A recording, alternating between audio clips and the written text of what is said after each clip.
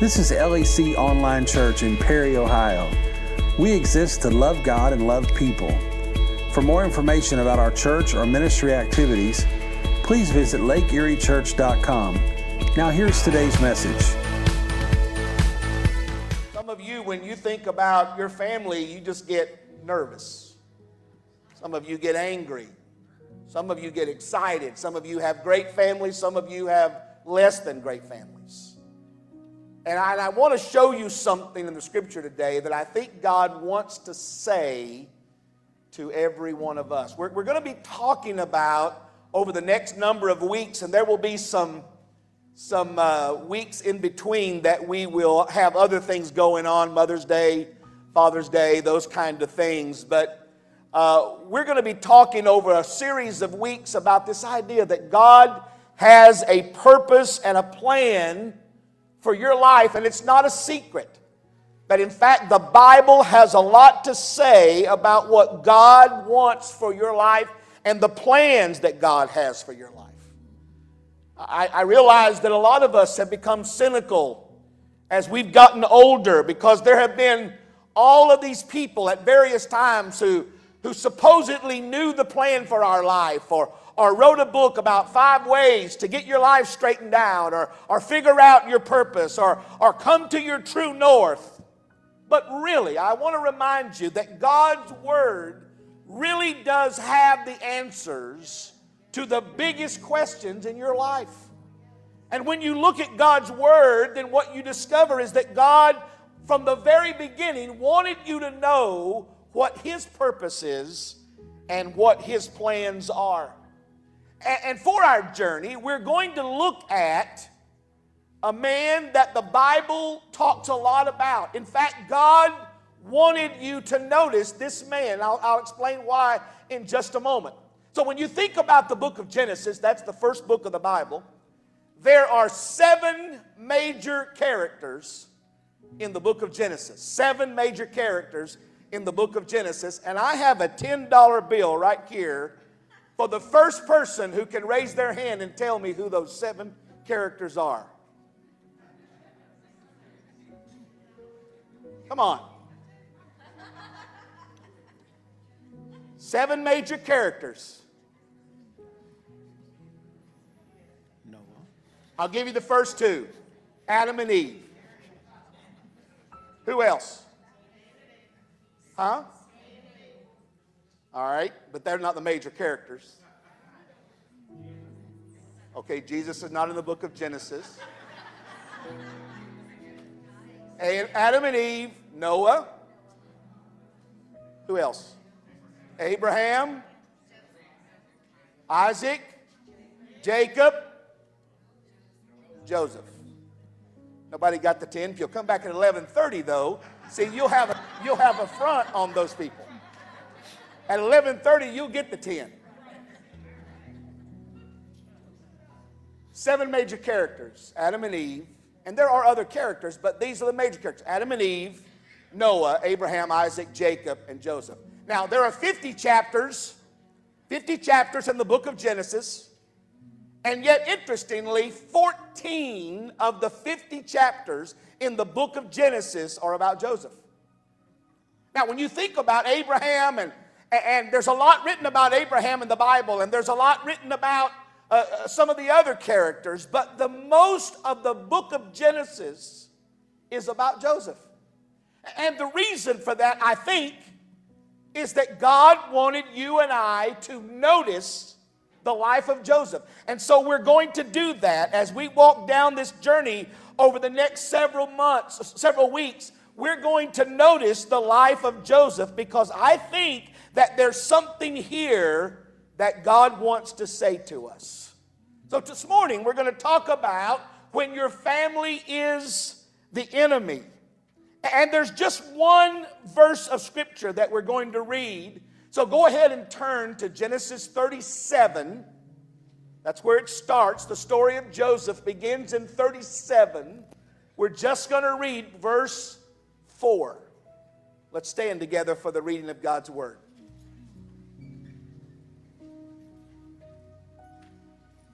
Genesis 37, verse 4.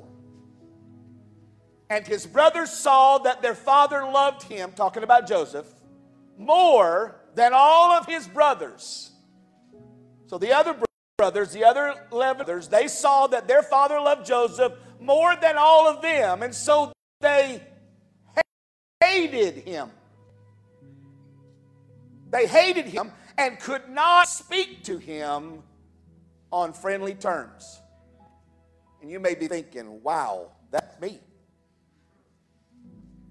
I've got somebody in my life that I cannot speak to on friendly terms. Maybe there's something that hurt you. Maybe there's something that happened. Maybe there was a misunderstanding. Maybe there's been an offense. But in reality, you stand here this morning and you realize, or you're watching me online, and you realize that you are at odds with your own family. Well, this story is going to be your story this morning. And I want you to focus with me, because I think God wants to do something here. It's a little bit different. It doesn't feel like a traditional Sunday morning, usual Sunday morning, because I think God wants to say something. I think you're here on purpose today. I think you're watching on purpose today because God wants to tell you something that He's been wanting you to know for a long time. Let's bow our heads to pray. My Father, I thank you for what you're about to do in this room. I have a keen sense about your presence and what you are attempting to say to us today. So I pray, Lord, that hope will drip from every word that is spoken today. And I pray for every individual that's hearing me now or that will hear me in days to come. And I pray, Father, that that word will be strong in their heart today. Let a spirit of reconciliation, a healing spirit, fill this atmosphere, fill the online environments today. For the glory of God, in Jesus' name, amen. You may be seated. If you really want to know somebody, you have to start by knowing a little bit about where they came from, where their family is, who their family is. And so to figure out what God wants to say to us about Joseph, let's start by looking at his family this morning. His father was a man named Jacob, a twin brother to another man named Esau, who were the children of Isaac and Rebekah. Now, Jacob, we realize early on, learned how to manipulate and maneuver his way through life by watching his mother. It was his mother, Rebekah, that taught him how to manipulate people, to get what he wanted out of life. It was his mother that conspired with him to commit a fraud against his own father. And in time, you're going to see that Jacob's own sons will similarly cheat, lie, and deceive because it was the way that their father was, and that sin carried over to the children. It's something to keep in mind that who you are and how you live and what you believe has a ripple effect that runs through the generations. That somehow or another, the way that we do and the things that we do with our life doesn't just affect us, but it affects those that are in our house. And it affects them in the years to come. And some of you sitting here this morning, some of you watching me know that all too well, that you still struggle with stuff that has been passed down in your family for years. I remember a young man walking into my office one time and plopping into the desk and saying to me, he said, "Preacher, I don't know how to tell you this, but I come from a long line of sin. My daddy and my granddaddy, they were bootleggers, and I lived in a life of sin and grew up in that. But I made a decision when I became an adult that I would not follow a family path that way, that I would do something different with my life, and I'm breaking that chain over my life." Amen. At some point, you have to understand that your family does influence the way that you think. Something else to know about Jacob is that Jacob loved a girl named Rachel. That's going to be important for you to know because it's going to influence everything I'm going to tell you about today.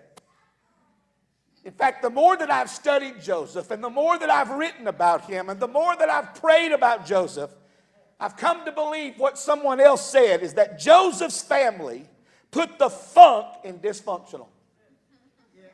That they started that. And I want you to notice for just a few moments here, I want to unpack for you what I see as the 5 stress points that will be important for you to understand why this family is so dysfunctional. Here they are. The first one is a forced marriage. Now, what you need to understand about Jacob is that Jacob loved Rachel, but he had 2 wives. He had Rachel and he had Leah, but he never loved Leah. Now, the way that this went down is that he fled. His mother sent him to her brother's house. And while he was there, he fell in love with Rachel, and he made a deal with Rachel's dad, his uncle, that he would work 7 years for the privilege to marry Rachel because he loved her. Well, remarkably, he agreed to that. 7 years. I'll work 7 years for the privilege to marry your daughter. But at the end of the 7 years, when he gets to where he is now ready to marry Rachel, instead of marrying Rachel, he wakes up beside knock-kneed, cross-eyed Leah. Not you, Leah, a different Leah. And so he goes to Laban and says, Laban, what's the deal? He said, well, you know, she's the older sister, and I haven't had anybody want to marry her yet. So you have to marry her first. But here's what I'll do. If you marry Leah and then just work 7 more years, you can marry Rachel. Now, he did it. Now, let me just stop right here because this is not theological, but I just as a father feel like it's my obligation to say this. Fathers, if you'll set up that kind of arrangement at your house about your daughter, 14 years of hard labor to marry my daughter, it thins out the crowd of boys that want to date her. But after 14 years, he does marry Rachel. The thing I want you to understand is that he doesn't love Leah. He's forced to marry her, and because of that, there's now tension in this house. In fact, you're going to see it because it's the next stress point, that there is an intense rivalry between these wives. Leah has children. Rachel is not able to have children. And every time that Leah has a child, she will say something like this: perhaps now my husband will love me. Perhaps now my husband will talk to me. And yet Jacob is all about Rachel. He's not anything about Leah. And there's rivalry. In fact, at one point, Rachel comes to Jacob and says, I want children, and I'm dying. I need to have children. She's got all the children. I don't have any children. There's rivalry in the house. The women are highly competitive. And the children are seen as ways to gain favor with the husband. And that favoritism that eventually shows itself in the children that Rachel bears to Jacob is now going to cause an incredible rivalry among the brothers. The preferential treatment that the father gave to one child but didn't give to another is going to create a stress and a strife that's going to mark this family for generations. There's the third one. There's a premature death. The Bible says that Rachel dies unexpectedly and premature. She died at the point when her second son, Benjamin, Joseph's only full brother, is born. Now, we don't know anything about what happened. The Bible doesn't tell, and I'm not here in any way to suppose or to assume that Joseph was treated any differently by Leah. But there are those of you in the room that know that trying to blend families is hard. And it's difficult. And that's the environment where Joseph grows up. His mother has passed. And there's something about losing your mother. And some of us in the room know that. There's nobody that takes the place of mother. And especially if you had a godly mother, a good mother, you feel the loss of that. Joseph grew up the most of his life without his mother. There's a fourth stress point: favoritism. The Bible said that Joseph held a special place in his father's heart. because he was the son of his one true love, Rachel. So as you begin chapter 37, you learn that what Jacob does is he creates this special relationship for Joseph in a way that separates him from all of the other kids. He has his own coat, a coat of many colors. Now, you don't think that's like waving red in front of a bull? Every time his brothers saw that ridiculous coat on him, every time that they were around him, they knew that they would never have the relationship with their father that Joseph did. And it creates a rivalry. In fact, what the writer says is that the brothers hate Joseph. They don't just despise him. They're just not frustrated with him. They hate him. And they don't want anything to do with him.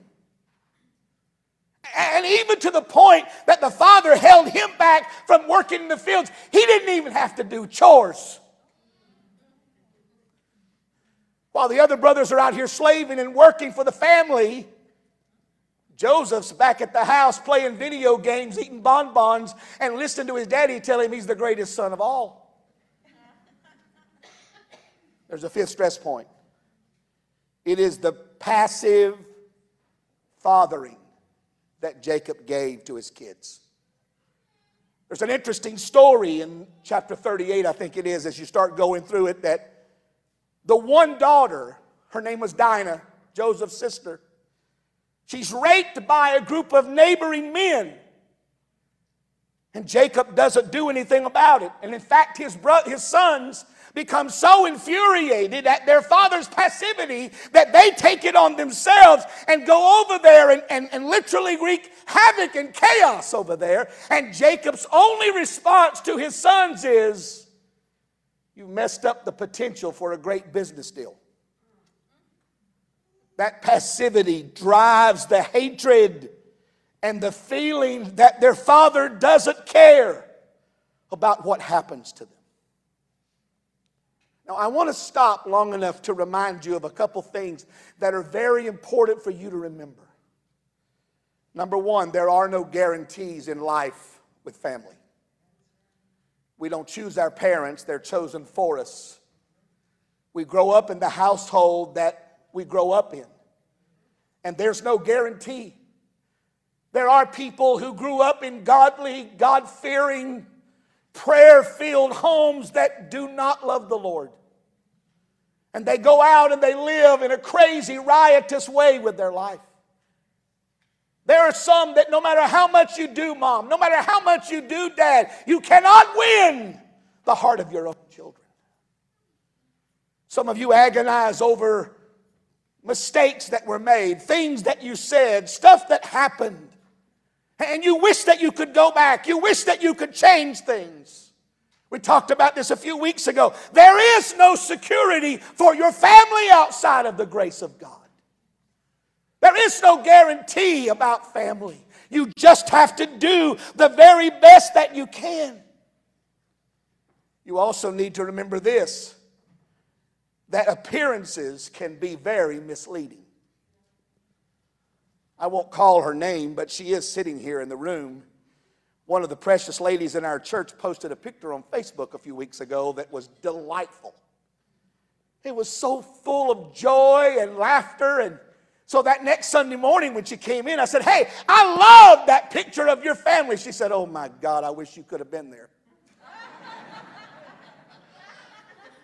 She said, "Just a few seconds before that camera snapped, I was going to break everybody's neck." You ever take a family picture like that? You know, sometimes we can get misled and we play the comparison game and we measure ourselves against other families. And we say, well, they must be better parents because of the way their kids turned out. They must have been a better father because of this, that, or the other. And we fail to appreciate sometimes that things can be very misleading.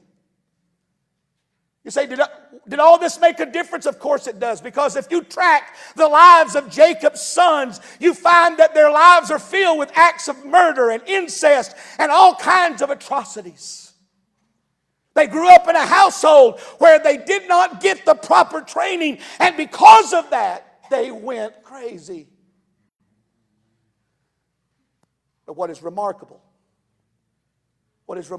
about the story of Joseph's family, that here's a boy that grows up in this crazy house, but he has a heart that is purely after God. He has a passion, and he yearns for God, and he yearns to know God. And God knew that, and God gave this boy a dream. And no matter where his life went, in fact, we'll see as we go through this, for 13 years, his life is a nightmare. Every time you turn around, something bad is happening. Something terrible is taking place. But somehow Joseph was able to get past the fact that whatever circumstances he grew up in, they could not change God's purpose for his life. They could not alter what God had ordained. He kept his eyes squarely on the prize, that God had a glorious plan for his life. And I'm saying to some of you that are sitting here today, I wish it were different. I wish your parents had been different. I wish that your children were different. I wish the environments in which you grew up or lived were different. I cannot explain why some things happen like they do, but I can tell you this, that whatever you grew up in, whatever environment you came up in, it cannot stop God's plan in your life. It cannot stop God's destiny and his purpose for you. If you put your eyes on Jesus and you focus on him, he will bring you to your destiny. Hallelujah to God. So what should we learn from this story this morning? There's 4. Here's number 1. Don't get distracted by other people. You know, you grow up in a nut house like this, don't get distracted by it. Don't allow somebody else's story to become your story. You say, well, does God have a plan for me that is separate? Yes, absolutely. No matter where you grew up, no matter what you did not do, no matter who loved you or did not love you, God's plan for your life is specific, it's personal, it's private, and it's provable. Don't allow yourself to be distracted by others. So easy to get distracted by the actions and talks of others. What people tell you, what people say. In fact, we prayed today that you would not be distracted by what people say to you.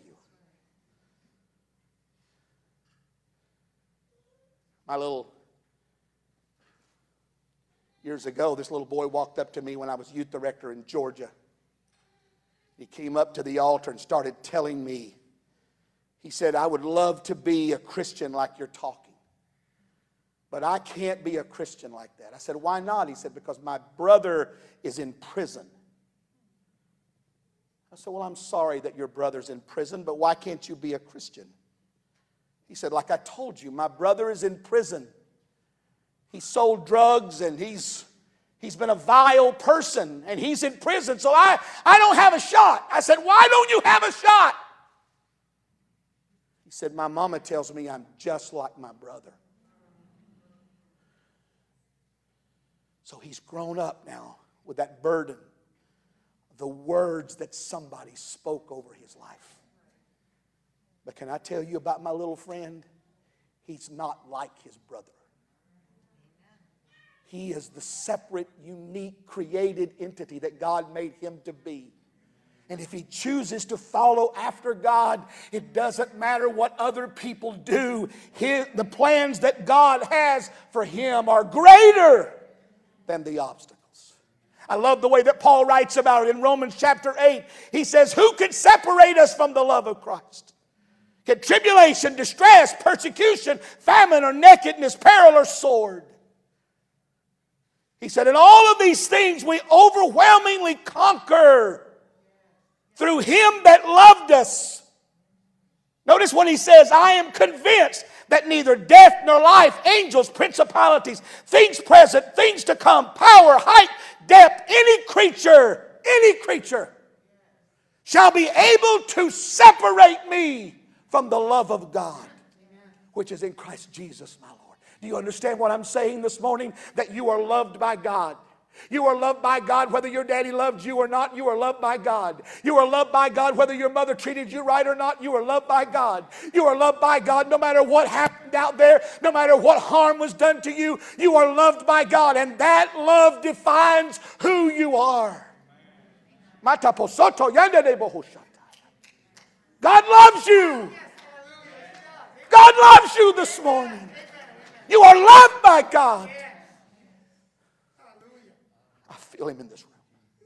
Here's the second one. Don't wait for other people to understand what God is doing in your life. Joseph said to his father and his brothers, I had this dream. And in this dream I saw the sun, the moon, and the 11 stars, and they bowed down to worship me. And his brother's like, you're smoking something. You think we're going to come and bow down and worship you? You think we're going to bow our knee to you? You're out of your ever-loving mind. Guess what? They came and bowed their knee to him.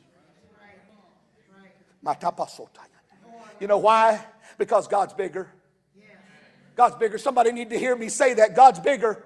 He's bigger. He's bigger than your fears. He's bigger than your worries. He's bigger than your anxieties. You may be sitting here this morning completely stressed out about your family, but God is bigger.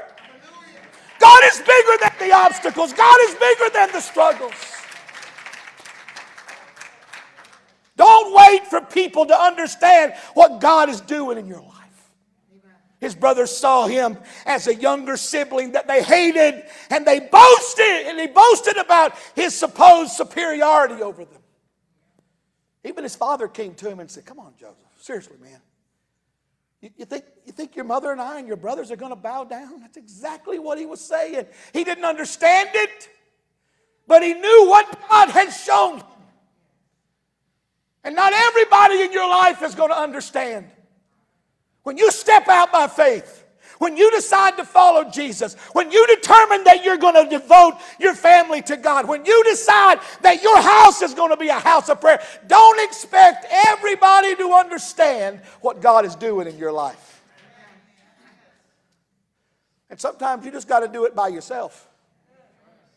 If you're waiting on the crowd, you may never get there. Here's the third one. Guard what you allow to define you. Joseph's family did not truly define who Joseph was. Now, I want to be careful because I said something earlier that may have confused you.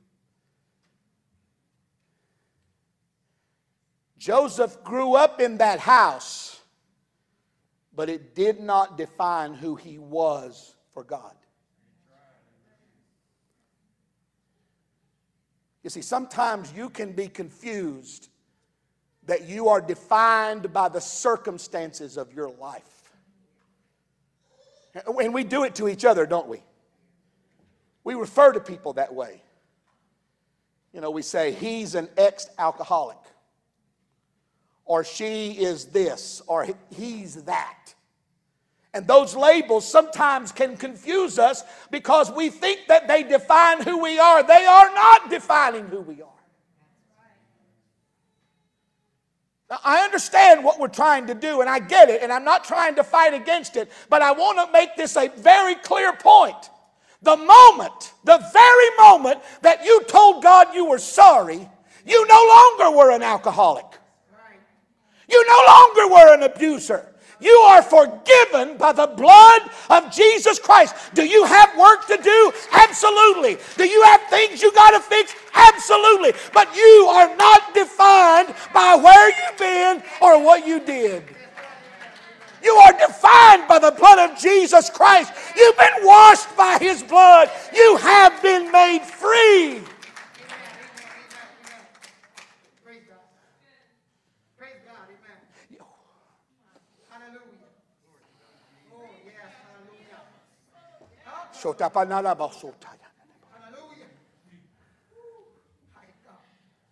That's why when I look around here sometimes and I stand over there on that side. Shelley and I stand over there on that side. I got a full view of the room. And I look over at some people and I see them with their hands up in the air. I see tears in their eyes. I see the movement of their body, and I realize that there is a freedom that comes through the blood of Jesus Christ that no psychologist and no psychiatric person would ever understand. But in the power of Jesus Christ, we are a new creation. We are a new creation in Jesus Christ.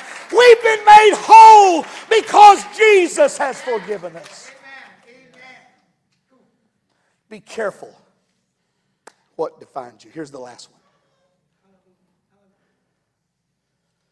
Remember, God is in control of our lives. I've said it a number of different times in a number of different ways recently. But you and I need to get comfortable with the sovereignty of God. Because I'm telling you that when you give your life to Jesus Christ, God is in control.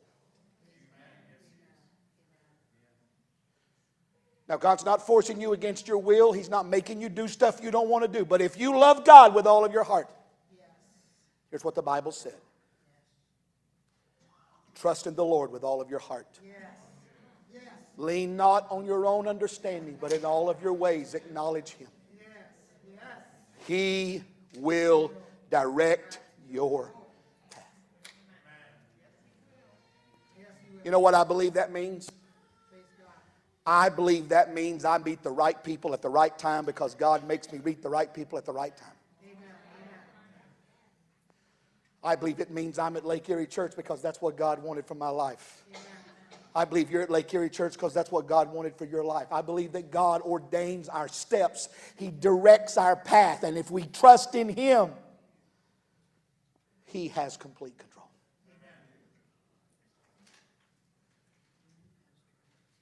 There's one verse of Scripture, and I want Jerome and his team to get ready to sing. Come on, move toward the front. There's one verse of Scripture that I want to leave with you this morning. In Acts chapter 16, verse 31. This is that part of the story when Paul and Silas are in that Philippian jail and there's been an earthquake. And the jailer thinking that the prisoners have escaped or about to take his own life. And Paul says, don't do yourself any harm. We're all here. And he falls before them and he says, what must I do to be saved? And those words right there on the screen is what Paul told him. Believe on the Lord Jesus. You will be saved and everyone in your household. You talk about a promise? That's not what I said. That's what God's Word says. Can you trust God for His Word to come to reality in your life? Thank you for listening.